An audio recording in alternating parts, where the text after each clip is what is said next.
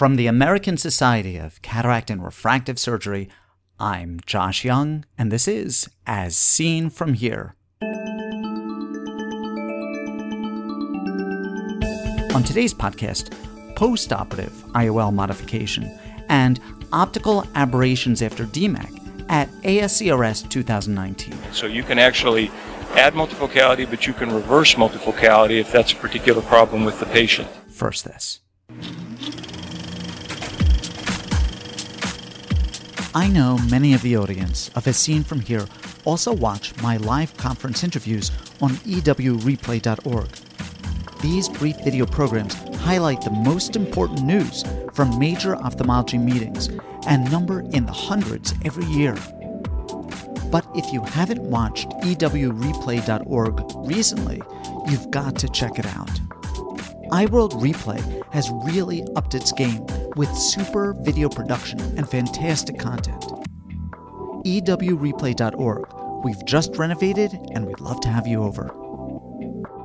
I had the opportunity to interview a number of people advancing the forefront of ophthalmology during the annual meeting of the American Society of Cataract and Refractive Surgery in San Diego. Edited versions of these interviews are presented on the iWorld Replay website as brief videos. I'm going to present these interviews in their entirety over a number of podcasts. Today, we hear from Nick Mamalis on post-operative IOL modification and from Michael Greenwood on optical aberrations after DMEK. Nick Mamalis gave a really, really interesting talk, an interesting subject. There is so much effort and so much angst over getting the biometry right, getting the implant right, but there seems to be this sort of ophthalmologic Heisenberg principle, and we can never get things exact, and there are things that we would like to change after the fact, after a lens is in place. And you're working on technology that can let us do that. Can I have you spell it out, and then I have myriad questions. Certainly.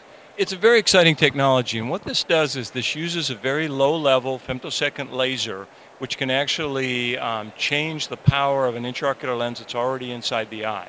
And so what the laser does is the laser can focally change the hydrophilicity of an implant. It's subsurface, and so it's down about 50 microns below the surface, and you can actually change the power of the IOL that's inside the eye.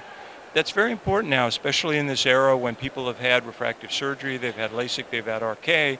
Now they're old enough that they're getting cataracts, and no matter how well we do the measurements, incorrect lens power is still one of the common reasons for having to exchange an IOL.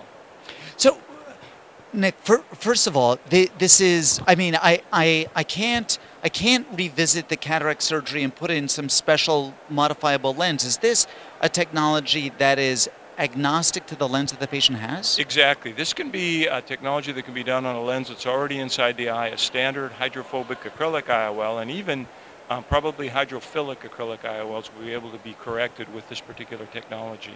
Now, I'd like to sort of get in the weeds here.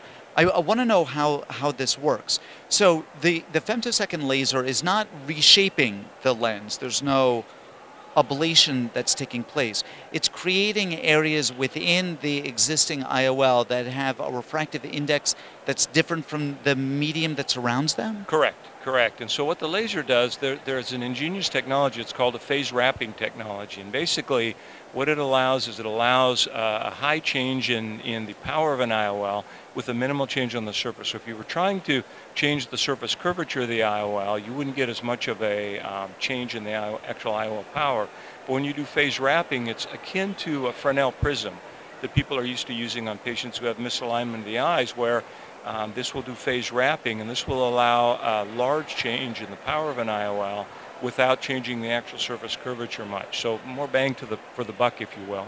Now, I enjoy very much doing femtosecond laser cataract surgery. It's the vast majority of the cataracts that I do, and I know that when I do a capsulotomy cognitively, I know that there are individual pulses being made, but it looks to me like there is this continuous curve.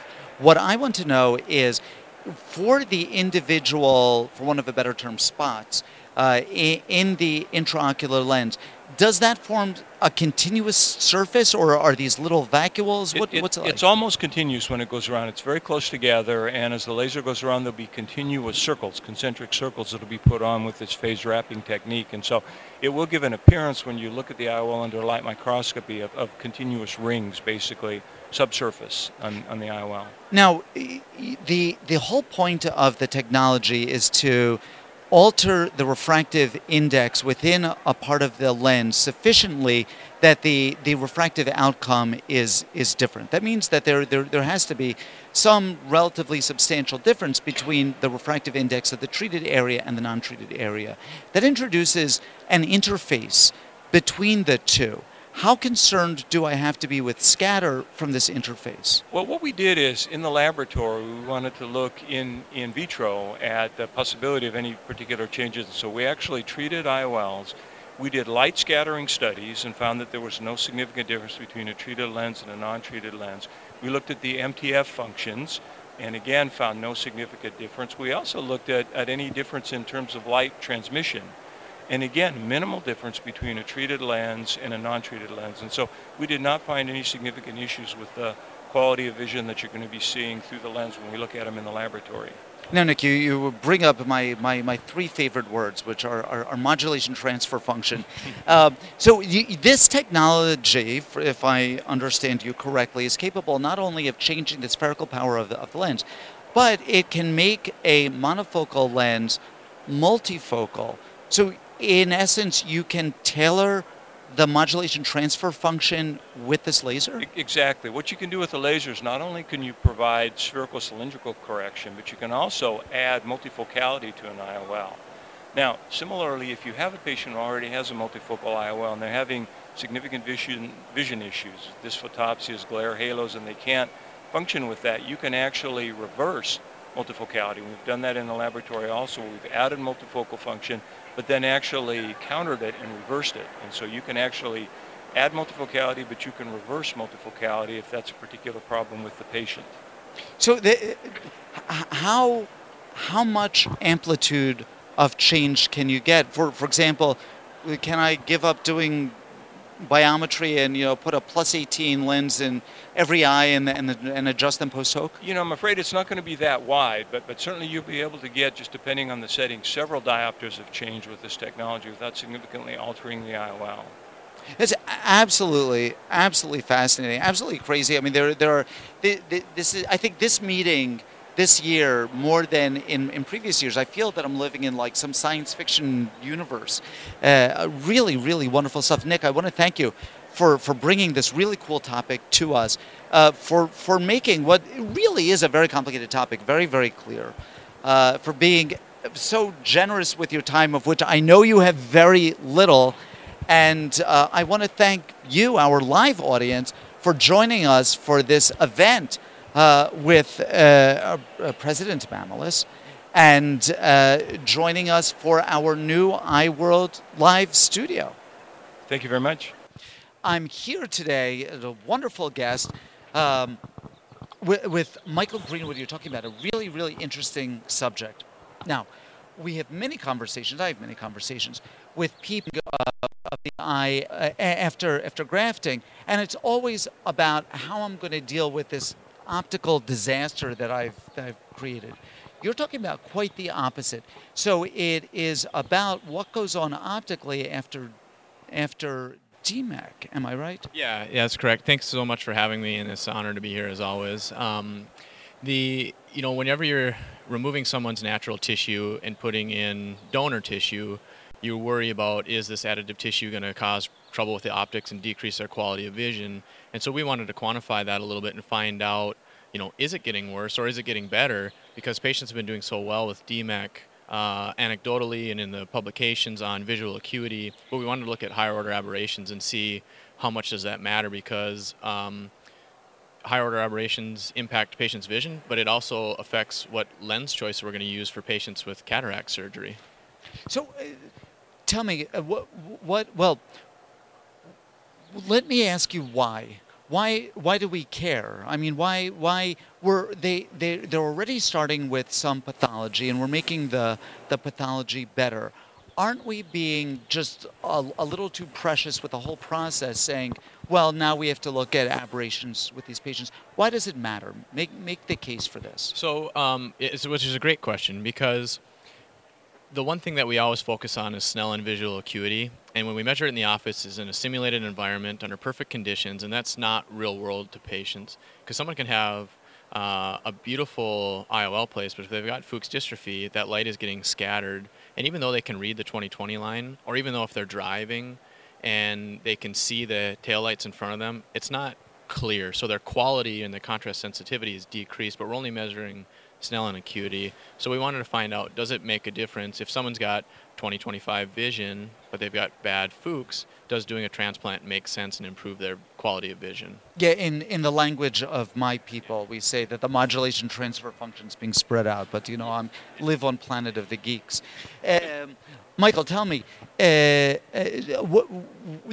study that you did, what we're going to talk about now, what were the inclusion criteria for the study, and what were the outcome measures that you looked at? Yeah, so we were looking at patients who had cataract and Fuchs dystrophy, who were undergoing cataract surgery plus DMEK.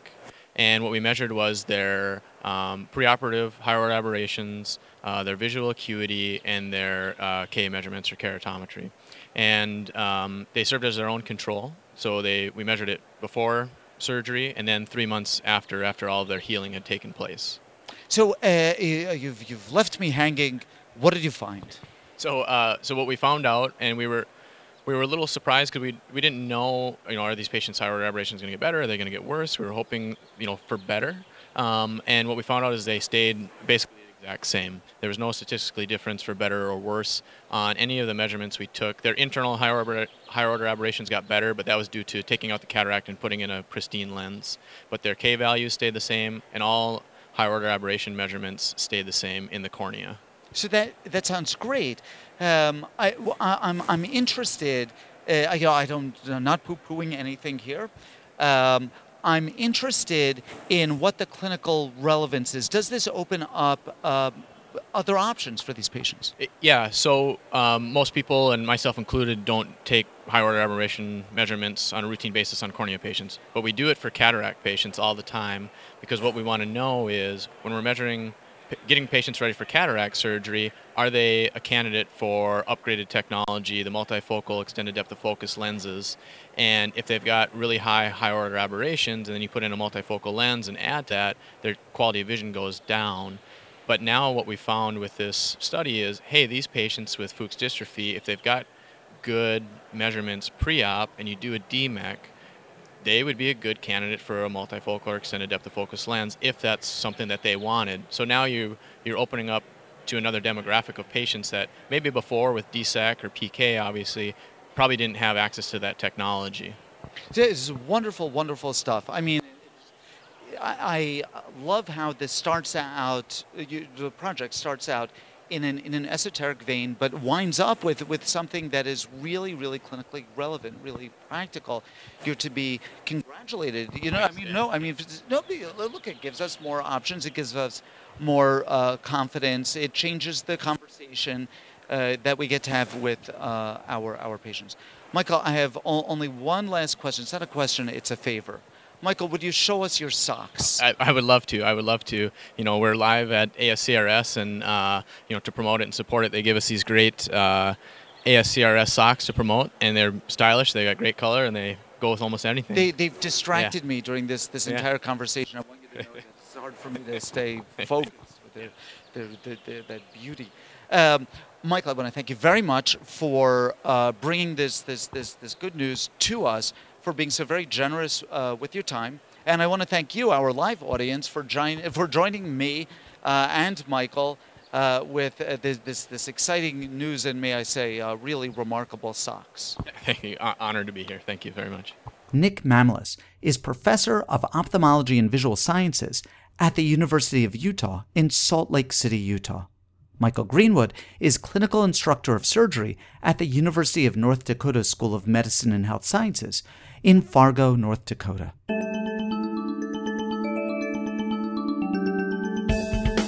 Ask questions of Dr. Mamalis, Dr. Greenwood, or any of our previous guests, or make a comment about any of the topics we've discussed. These interviews are meant to be the start of a conversation in which you participate.